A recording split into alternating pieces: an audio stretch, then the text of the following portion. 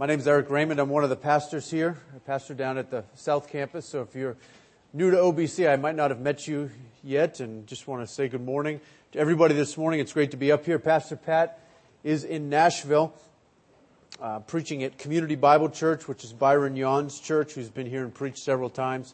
He did a men's conference on Saturday, and then he's preaching this morning. So I have the opportunity to be up here with you all to study the Word together. Alan Slottick is preaching at the South Campus this morning, and I trust they'll be encouraged with their time in the Word with him as well. I just wanted to make one quick announcement by way of tonight. We begin our study in 1 Corinthians. This is going to be the focus of our Sunday evenings beginning tonight all the way through May. We're going to work through the book of 1 Corinthians. Pastor Pat and myself are going to team teach, alternate throughout the varying chapters.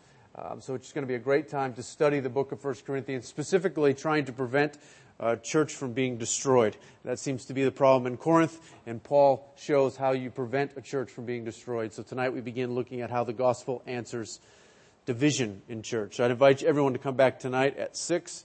I've been struck recently about the reaction to the sufficiency of Jesus Christ's work. Hebrews chapter 10, one of those reactions is to gather together corporately, to stimulate one another to love and serve one another, to love and good deeds, as the text says, but that's all in the context of pushing Jesus to the forefront. And one of the ways we do that is to gather together. So do make it a priority to come back tonight and find encouragement in serving and exalting in the greatness of Christ.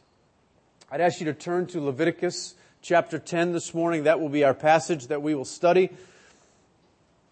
The Old Testament, I don't know when the last time you've been in Leviticus, or you've done devotions there, or you've read there, or whatever the case may be. But this morning, I do believe we'll plow some fresh ground and find some richness in the passage. We will actually look in our scripture reading right now at verses 22 through chapter 10, verse 3. But in terms of our study, it will be the entire 10th chapter of Leviticus. Just a little bit of background where we are. I realize many of us are jumping into a flow of context.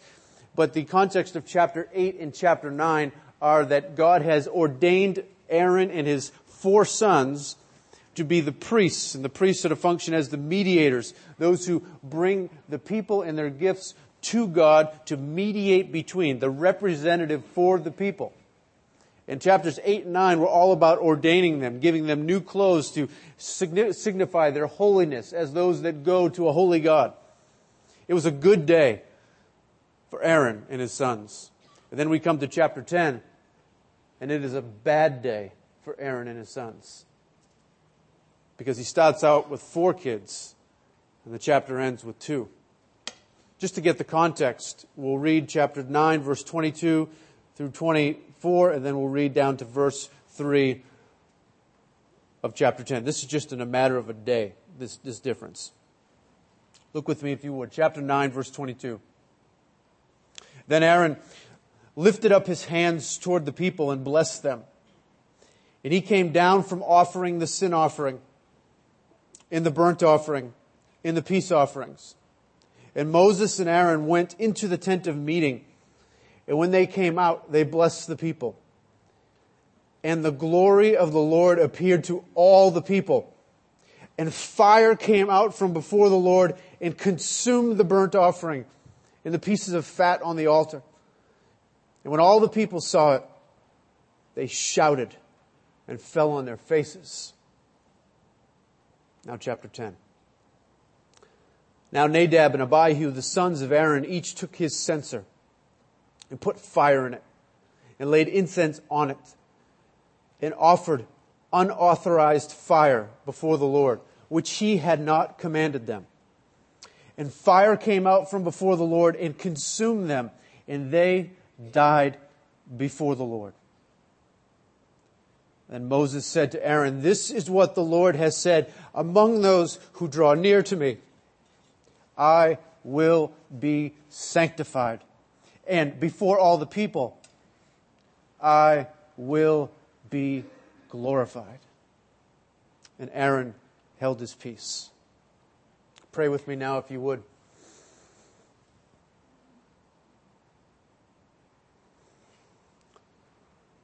Our Father, it is a heavy, heavy passage. It's heavy because it underscores your holiness. So we pray that you would help us this morning. All of us from varying circumstances that we find ourselves as we gather together this morning. And you confront us with this passage to show us your holiness and to preach to your people of your character. So, Father, I pray you would help us. I pray that you would help me. I pray that you would attend your Spirit to your word such that it causes us to see you, gives us ears to hear you, compels obedience to respond to you. Pray this morning for Jesus' sake, our Savior. Amen.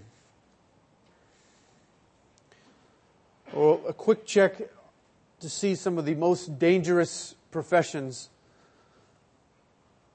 found the following: fishermen, cell phone tower repairmen, loggers, aircraft pilots, flight engineers.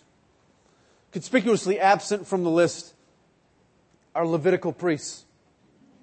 But I think if such a list was compiled at the time of Moses and Aaron and his sons, Levitical priests would have been number one in the Canaan region. Our contrast here this morning is evident between chapter 8 and 9, where there is a high point of excitement. In fact, as we were singing that song, "Holy, holy, holy is the Lord, all your saints bow down," I couldn't help but think of Leviticus chapter 9, who, when they offered the offering that was acceptable, all the saints fell on their faces and bowed down. And then Revelation 5, where that song comes from, before the Lamb, the lion and the lamb who was standing as if he was slain, all of the saints are on their face again. So once again, when God's wrath has been appeased properly, and when God's glory has been faithfully displayed, and when His holiness has been rightly thought of and dealt with, then the saints fall down and God's glory shines forth. And we see a horrific and awful contrast in chapter 10. Because God's glory is not dealt with properly. His holiness is not thought highly of. His will is not followed. And judgment breaks out. In fact, if you were to read chapters 8 and 9, you would see over and over and over again the phrase, "And Moses did as the Lord commanded." Over and over and over. In fact, if you have an ESV Bible that has the paragraphs, each paragraph actually ends with, "And Moses did as the Lord commanded." Continually. And then we come to chapter 10, and you know what phrase is conspicuously absent? "And Aaron and his sons did as the Lord commanded." So on the one hand, you have chapters 8 and 9, obedience. And you have God's visitation, and you have fire, and you have people worship. And then you come to chapter 10, and you have disobedience. You have God visitation, God visiting, and you have people dying. What is that all about? Well, Leviticus is all about drawing near to a holy God. See, God, the big theme of Leviticus is, "I am holy, and therefore my people will be holy." The big thing that they want is the presence of God, to be in His presence. That is the thing that believers always crave. And ever since the garden, when believers were cast off, Adam and Eve were cast off from the presence of God, God has promised that He will dwell with His people. And that is the promise to Abraham, to Isaac, and all of the descendants, always coming back and dwelling, anticipated all the way to Emmanuel. God with us will come and dwell with His people. And we see that in Christ. But when you dwell with a dangerously beautiful God like the holy God of Israel, it's not something you approach flippantly or carelessly. This God is jealous for His glory. So that makes Him kind of dangerous. Kind of keeps believers off balance. Kind of makes us a little uncomfortable. That's why it's so puzzling to me to look at what is popular in churches today is all about casual, easy, comfort. God takes you as you are. Anything but what you see in Leviticus. God is jealous for His glory. This whole scene corresponds to what we see in Deuteronomy chapter 4, where the scripture says, Yahweh, your God, is a devouring fire, a jealous God. If God were not jealous for His glory, friends, what would He be? He wouldn't be God. He would be an idolater. He'd be a compromiser. He would be no God at all, nor would He be worthy of worship. The Lord, the true God, is holy. He is powerful, and He affects everything that comes into His presence. God's glory, His holiness, either cleanses or consumes people. That's who He is. One person likened this to electricity. And trying to use a corollary, he says, electricity is useful, wonderful as a source of energy, but in order to work with it safely, one must be very careful and astute. Whoever touches uninsulated hot wires is severely shocked, burned, or depending on the voltage, instantly killed. And he says, when a person approaches God properly, His holiness imparts life and inspires wonders. But should anything that is unholy, profane, or unclean enter God's presence, it is immediately consumed. So the big point this morning is that God's holiness requires your full attention. You need to be attentive to God's holiness. Whether you're a Christian or not, He requires your attention, particularly if you're a Christian. And in order to enjoy God's presence, perfect obedience is required. What we're going to look at this morning are 4 timeless action items from a holy crime scene. 4 timeless action items from the holy crime scene. The first one this morning is going to be in verses 1 through 5. First action item. It's let the chalk line declare the bottom line. God is jealous for His glory. I realize that's a bit long, but when someone dies, they outline them with chalk. Let the chalk line here declare the bottom line. God is jealous for His glory. Don't miss that this morning, or you'll miss everything. This is one of those passages that makes liberals blush. I've read of one of Einstein's friends trying to actually come up with a way that some oil under the earth got connection with some other material and caused some type of combustion that caused them to be coincidentally consumed at the point when they offered the stage fire. Trying to do anything but make God a holy, angry God when there is sin. But it just stands before us naturally as a monument to God's own holiness. You know when you read this that God wants your full attention. Wants your attention. There are a number of questions that come up when you read about people dying in the Bible. No doubt some of you are asking, is this fair? Did God have to kill them? And what in the world did they do? Before we answer some of those, and I think we will just by going through the passage, let's remind ourselves who these guys were. Aaron's sons. Look at verse 1 of chapter 10. Notice what it says. This is Nadab and Abihu, the sons of Aaron. These were the priests.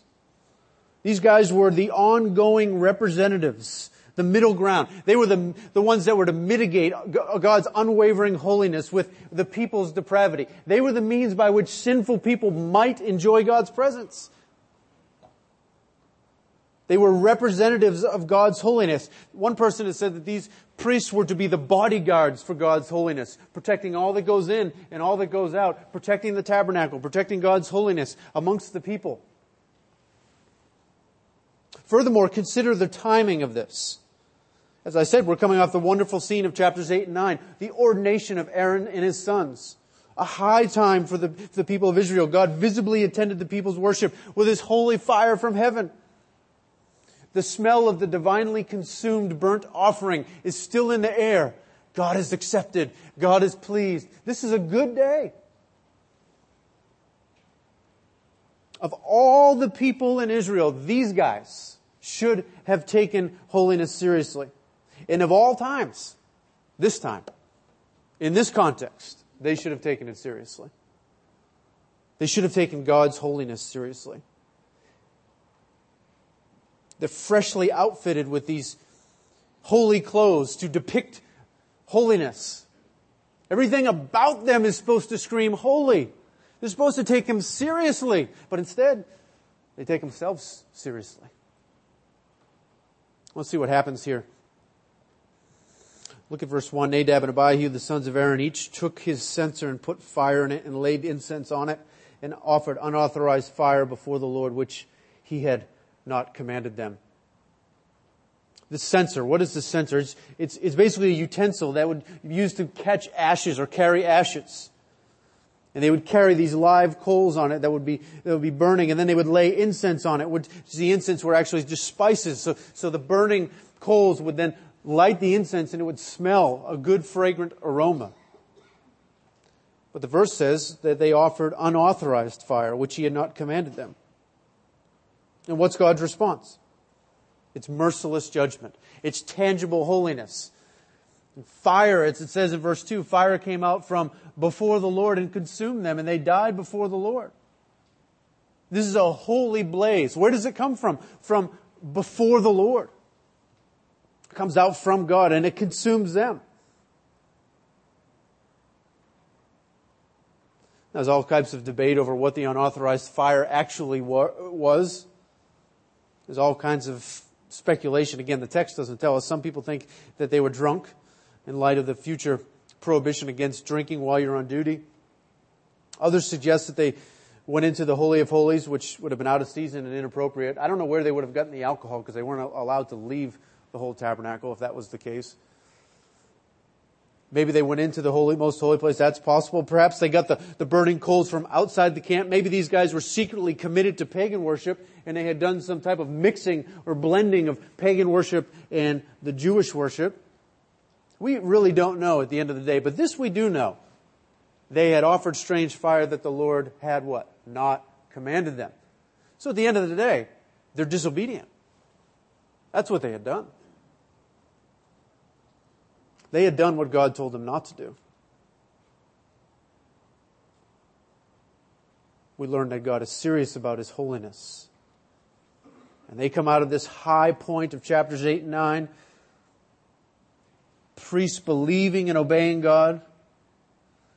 And then we come into chapter 10, and there's this echo of disregard for God's holiness. Ignoring what God had commanded and running off and doing what they want to do, being their own authority, being creative, being progressive, being disobedient. They disobeyed God's word. I wonder this morning, for you individually, especially if you're a believer here, do you view God's word with the attentive sobriety that it deserves? Even when we were just reading Scripture. Do you think about it that it's God's Word? Or is it just a book? A classic? Is this the decree of the divine monarch that is speaking? Or is it just a book? They looked at it like it was something that could be edited, not followed closely, not revered, and they were smoked, literally.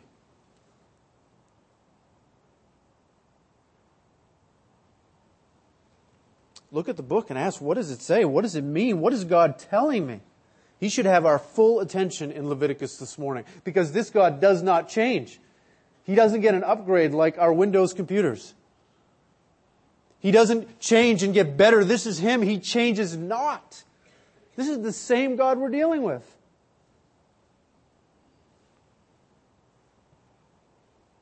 If the truth be told, I think we might find a frightening reflection of ourselves here in Nadab and Abihu. I mean, these guys were all about the team. They had the uniform. They were up front. They were front and center in all the important meetings. They were involved in ministry. Everybody looked at them as the religious people. However, when it came down to hearing, believing, and obeying God's word, they were morbidly selective. I think there are far too many hypocrites in churches who have the clothes, the outward gear, the holy attire, if you will, that walk about the sanctuary, walk about the tent, speak the language of Zion. They do all the things, but the clothes just cover up an apostate heart that is already craving other gods, already craving self-glory, already craving other things.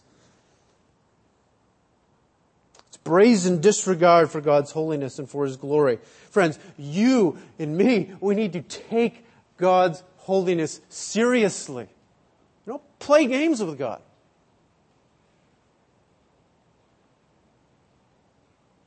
And this is the same God, and He is going to deal out fire post-New Testament to all those who do not obey the gospel, 2 Thessalonians says. So He is all about using fire as His judgment. So please don't be flippant. For your own soul's sake. Sometimes as a pastor, I feel like in preaching, we love you more than you love your own self. Don't you know? We're talking about God here. He deals with people on the basis of His holiness. Let these words just jump off the page. He doesn't change.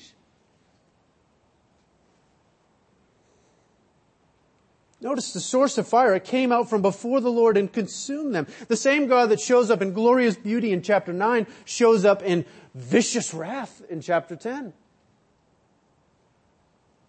And previously His wrath was satisfied by obedience to the commandments. Now His wrath is provoked, stirred, and uncorked by disregard for His holiness.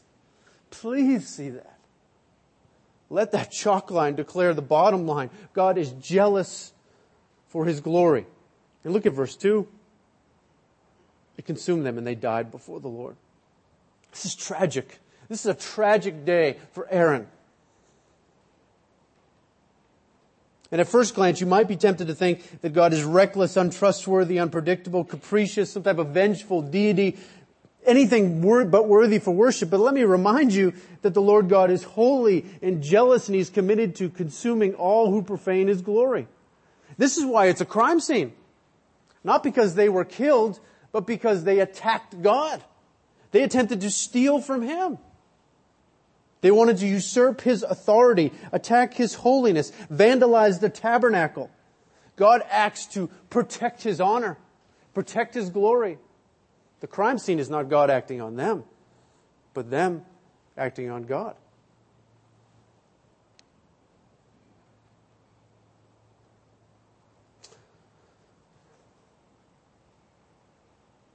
Like what one person said about this passage, if we reflect how holy a thing God's worship is, the enormity of the punishment will by no means offend us.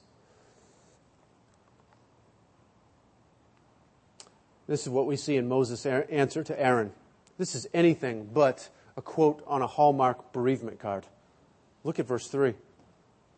And Moses said to Aaron, "This is what the Lord has said. Among those who draw near to me, I will be sanctified, and before all the people I will be glorified." And Aaron held his peace. Moses is quick to identify and resist any potential misplaced anger against God. Sure, this situation is traumatic, but it's potentially a problem. It's obviously going to be heartbreaking to a father. But Aaron mustn't think that this just came out of the blue. If you were to look back to chapter 8, verse 35, God was speaking to His priests and He said they must do all these things so that they don't die. He knew what He was getting into.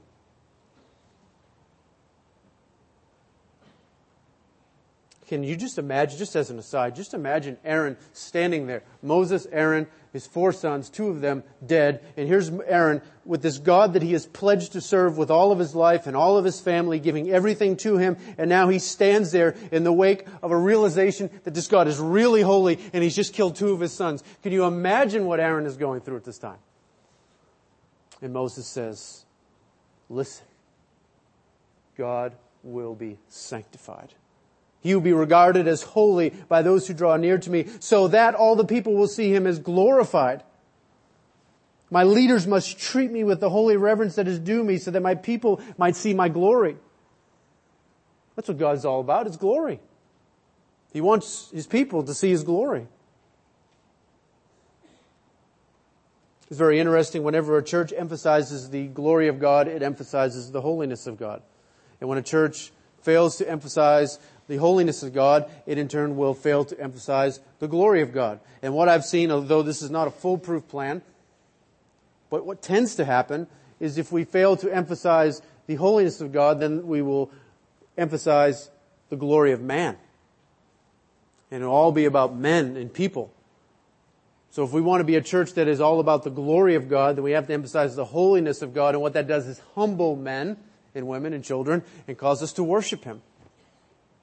That's what we see here, even in this passage. It knocks you off balance. And look at verse 3. What is Aaron's response? He holds his peace. What is Aaron going to say? Hand over his mouth. I got nothing. You're right, Moses. You are dead right. He is holy. And they did disregard His holiness. He holds His peace. He keeps it together. Then Moses calls in these sacred pallbearers in verses 4 through 5. And Moses calls Mishael and Elzaphan, the sons of Uzziel and the uncle of Aaron, and said to them, "Come near, carry your brothers away, up from the front of the sanctuary and out of the camp." So they came near and carried them on their coats out of the camp, just as Moses said. The priests were supposed to be the bodyguards, but they were bounced from the Lord. They were treated like the carcasses of the dead animals that are usually consumed with the offerings. That was the whole thing, is get these animals out. Bring them outside. Now, take these worthless, disregarding people that pretended to be on my team and take them out. Take them out in their costumes and all their acting and all their pretending and all their hypocrisy and get them out of here.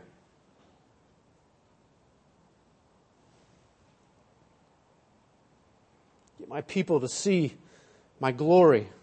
My people to know that I am holy and to take me seriously, that I will not be trifled with. Notice Moses says to carry them out, and it says they came near and carried them out in their coats. Well, what are their coats? That was that holy attire. They're special things that were supposed to provoke and promote the glory of God.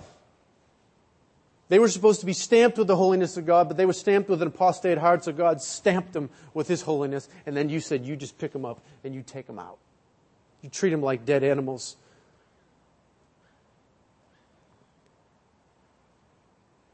There can be no question that it is God that killed them, that it was right for Him to do it.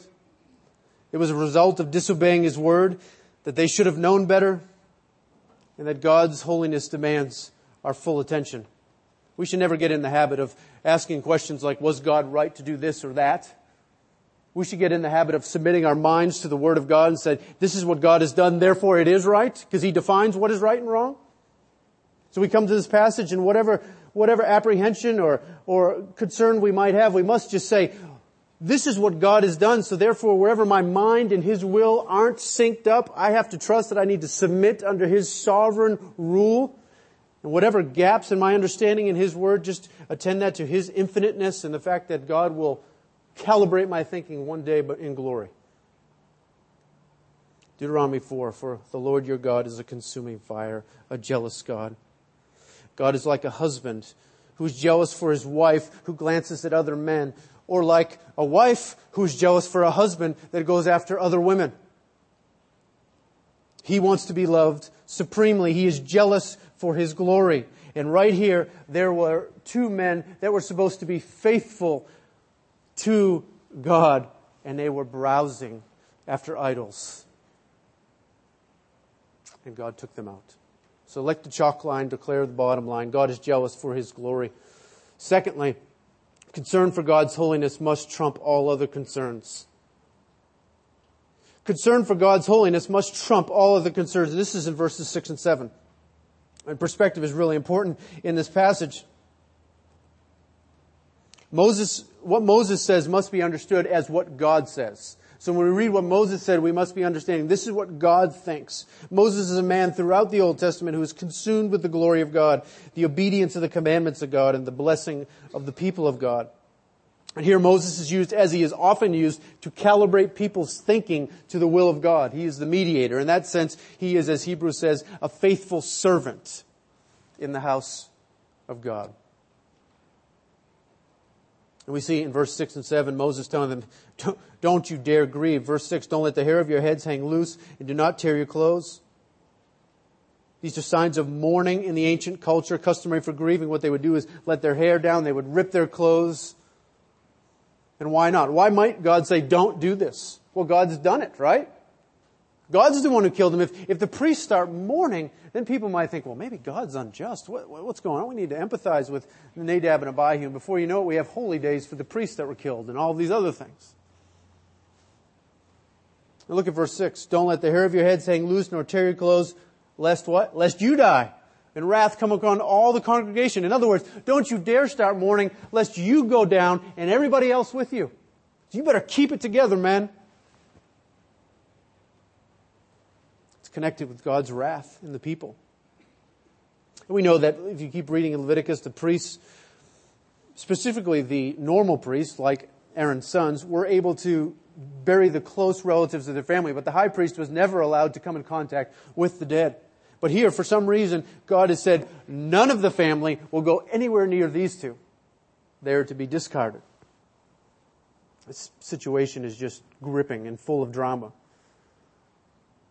You know that the brothers and their father may have been tempted to cast aside their turbans and run among the people and mourn. But God here says, no, no, no, no. You stand fast. You stand in your place. You be on duty and you do what you're supposed to do, what your faithless brothers did not do. You stand firm and you do it. Look at verse 7. And do not go outside the entrance of the tent of meeting, lest you die, for the anointing oil of the Lord is upon you. In other words, you regard the holiness of God. Don't you dare leave. You can't leave. You got work to do. You're serving the living God. Your concerns for the holiness of God must trump all other concerns at this point. It says in verse 6, let your brothers, the whole house of Israel, bewail the burning that the Lord has kindled. The point here is let God's transcendent holiness calibrate everything in your thinking. Now third, know God well enough to worship Him. This is in verses 8 through 11. So we let the chalk line declare the bottom line. God's jealous for His glory. God's holiness must trump all other concerns. And now third, know God well enough to worship Him. And we can identify with Aaron. He could be discouraged at this point. So what we have here is an insight into the loving kindness and care of God. I mean, he should be angry. And Aaron should be grieving, even in the inside. At the same time, dealing with that struggle of God being the one that's done it. He might be a little discouraged, maybe quite a bit paralyzed. And for the first time, and I think the only time I can think of in the Scriptures, we have God speak directly to Aaron, not through Moses. In the midst of a potential breakdown, God says, He gives him 3 commands. Verses 8 through 11, He says, no drinking on duty. That you need to know in verse 10 what pleases God, and you need to teach the people.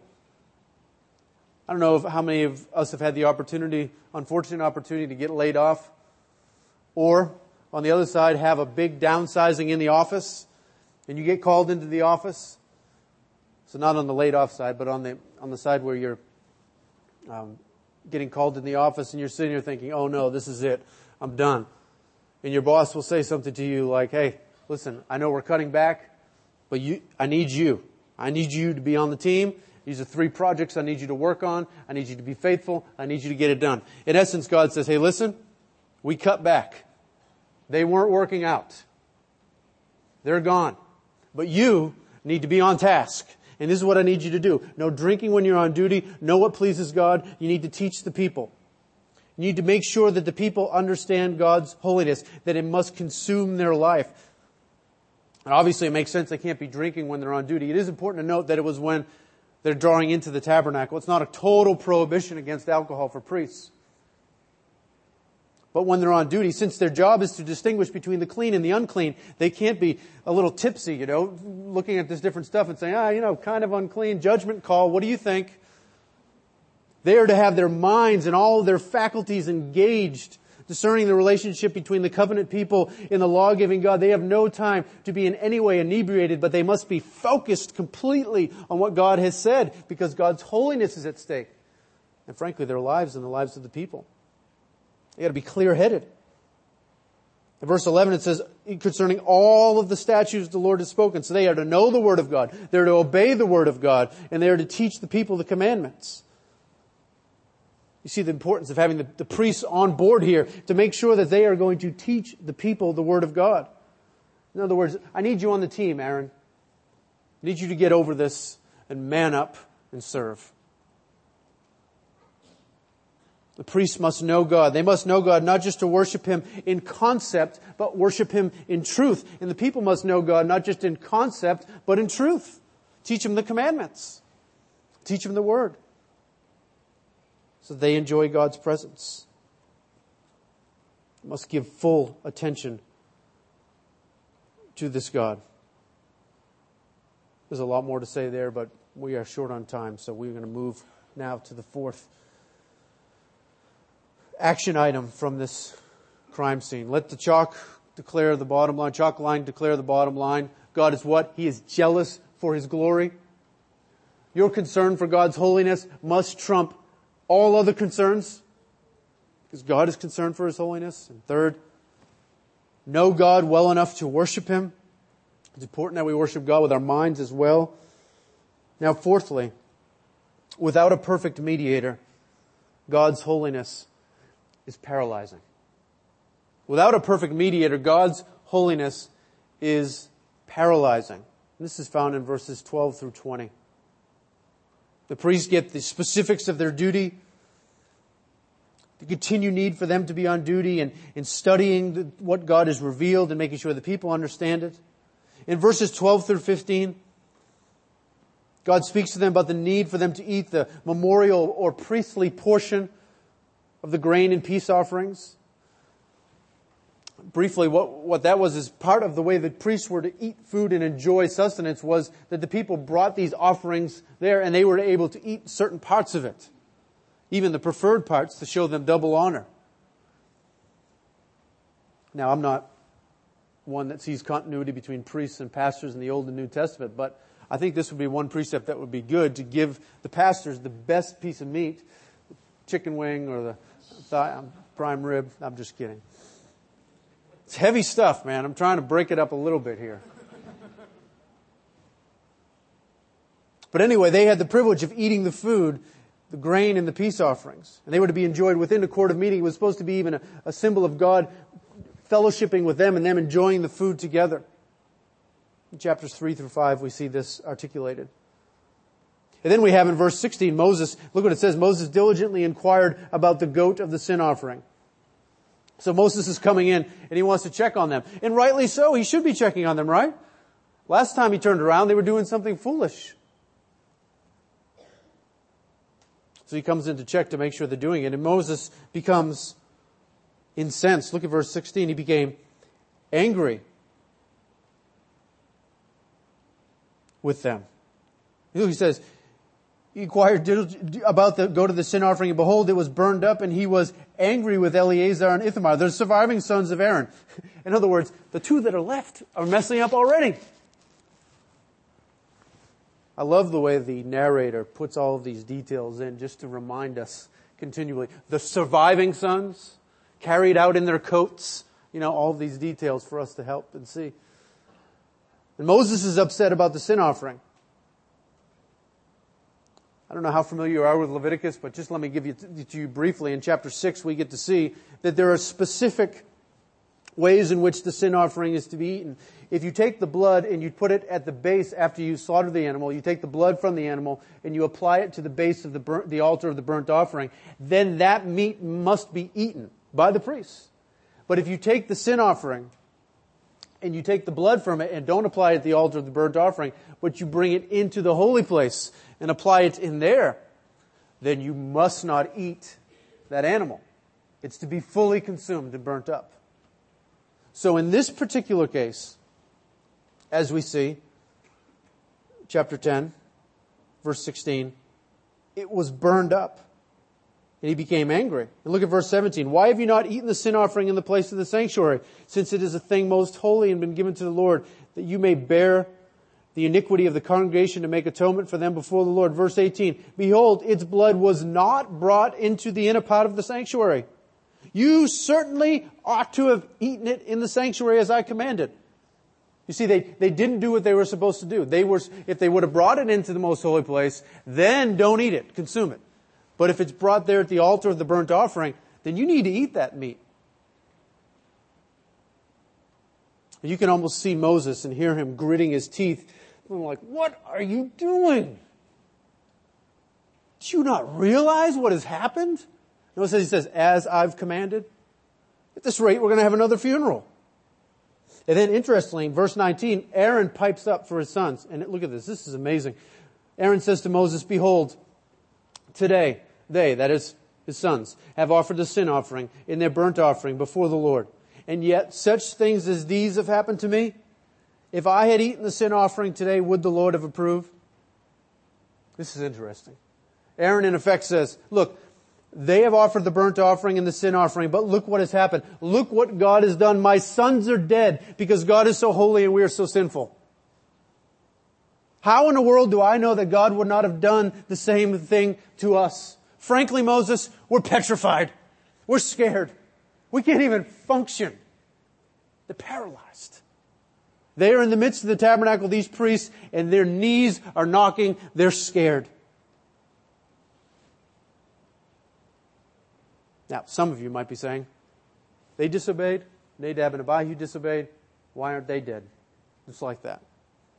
Honestly, I don't know.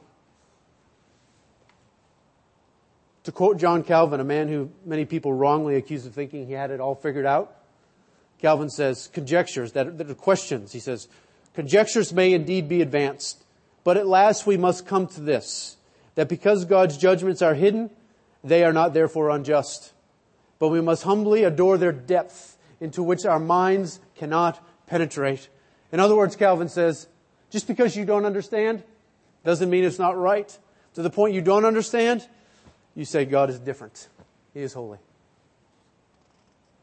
He is good. But what we do know about this is that this is the first time in the narrative that we see the priests genuinely concerned for the holiness of God. They're genuinely concerned here. And they're cognizant of their own imperfections. That is amazing. They've looked at themselves and they've seen what is lacking. They look to God and they've been intimidated by His holiness. And now they sit somewhat paralyzed. And us as readers, we're saying, this is what we want. Finally, some priests that are going to be concerned about holiness and broken over sin. This is what we want. And Moses, this walking citadel of God's holiness, looks upon them. And look what he says, verse 20. And when Moses heard that, he approved. That is, he heard what he had said. He heard of his regard for holiness and his brokenness over sin and his paralyzed state, if you will. And he trembles. Now, what is the application for the Christian this morning? Many will stop right here and say, you need to be more holy. You need to be more aware of God's holiness. You need to pay better attention to the Word of God. You need to do your devotions. Now let's close in prayer. And frankly, that's all right and true. But if you stop right there, I'm walking out of here petrified. I'm walking out of here scared. I'm walking out of here nervous because God, if you just tell me to do, God is still holy and He's still angry over sin. And what is to say that I can do any better than Aaron and his sons? But do you see that without a perfect mediator, even the holiest men in Israel are petrified before God? They need a better mediator. They need a better priest. Do you hear Aaron's apprehension? Oh, how valuable a great high priest would have been to Aaron, Eleazar, and Ithamar. Imagine how quickly they would have shed their turbans, their clothes, their breastplates, their ephods, and fallen down before the great high priest. How they would have flooded the ground with tears at the feet of Jesus to say, behold, you offer the sacrifice. You do it for me. We're scared.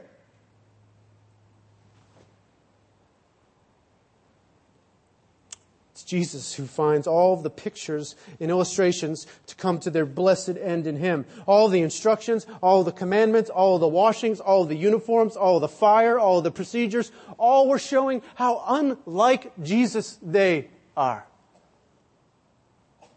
The judgment upon the priests was God's dissatisfaction with the priests that they are not Christ-like. They vary from Jesus. And the truth of the matter is you don't have to be a priest to offer up strange fire. We all offer up incense of autonomous, self-promoting, self-worship, self-glorying idolatry, humanism based on our own self-authority. And like Nadab and Abihu, many of us are indifferent about it. There's only one priest who didn't offer up strange fire. There's only one priest that offered up the ultimate sacrifice that was finally refreshing to the nostrils of God. There was obedient life, sacrificial death, powerful resurrection. Of course, you remember him, that great high priest who offered his sacrifice. Another priest that was consumed by wrath, but not because he was a sinner, but because he was made to be sin. You remember him drawing near to God for sinners like you and like me? As he was consumed by fire from heaven. How he told his disciples, I have a baptism to go undergo. That's to go to be consumed with God's wrath. That fateful day on Calvary's Hill when God made him who knew no sin to be sin on our behalf, that we might become the righteousness of God in him. Christ becomes sin for sinners as the great high priest. He was judged for sinners like me and you. As the high priest, he offers up sacrifice for sinners. So he's the high priest. He's also the sacrifice. And he puts it all together, and it's not strange fire. He gives it to God. And thanks be to God, God receives it and is refreshed. God displayed holiness in far more clarity on Calvary than he did in Leviticus. Of course, it makes sense that God would consume sinners who rebel against his holiness, but how much more that he would consume a holy Son who stands in the place of sinners. God's eternal wrath is not satisfied by consuming two priests, two men. It took God's man, the God-man, the high priest, to vindicate holiness. It took Christ to drink God's wrath, to be consumed by God's wrath, to stand the gap for sinners like you and me. See, without a perfect mediator, we should be paralyzed. But with the perfect mediator, we should approach the throne boldly to find grace and help in the time of need. Because he's our access. And as Hebrews 6:19 says, he's the anchor within the veil. He's there now, always living to make intercession for you, Hebrews 7. He's the perfect high priest. You don't need to have your knees knocking. You need to have your heart pounding and worshiping him because he's glorious. But if he's not your high priest, you should be having nightmares. You should be so petrified that this holy God at any minute could break out against you, and you'll be standing there with your own censer, with your own strange fire, saying, "Here, Lord, take it, take it, take it." And his holiness would break out upon you. But if you run to Jesus Christ and grab his garment, his righteousness covering you, he smiles upon you. See how valuable Jesus is? As your high priest, as your sacrifice, as your mediator. Oh, that God would open his people's hearts to value Christ more. And if you're not his this morning, that he would open your heart to see him as worthy. God's holiness demands our attention. He refuses to be trifled with. The blessing of God's presence is secured by perfect obedience. And that is Christ who has done that. This morning we have the opportunity to respond, even to draw near and to look back at the cross through the Lord's table. We have an opportunity to reflect upon this holy God. I'd ask the men that are going to serve us to go ahead and make their ways back now. As we enjoy the Lord's table this morning, if you are a believer, looking back to Calvary, being satisfied in its sufficiency, its perfection, its beauty, its glory, as Christ offered perfection perfectly for you, I'd ask you to meditate on Hebrews chapter 7, verse 26. Listen to what the text says. For it was indeed fitting that we should have such a high priest, holy, innocent, unstained, separated from sinners and exalted above the heavens. You notice, fitting that we should have a holy high priest. Friends, we have a holy high priest. So now as the men come forward to serve us, meditate upon Christ and the holiness, not reflecting holiness, not wearing uniforms, but He is holy, and He draws near to God for you.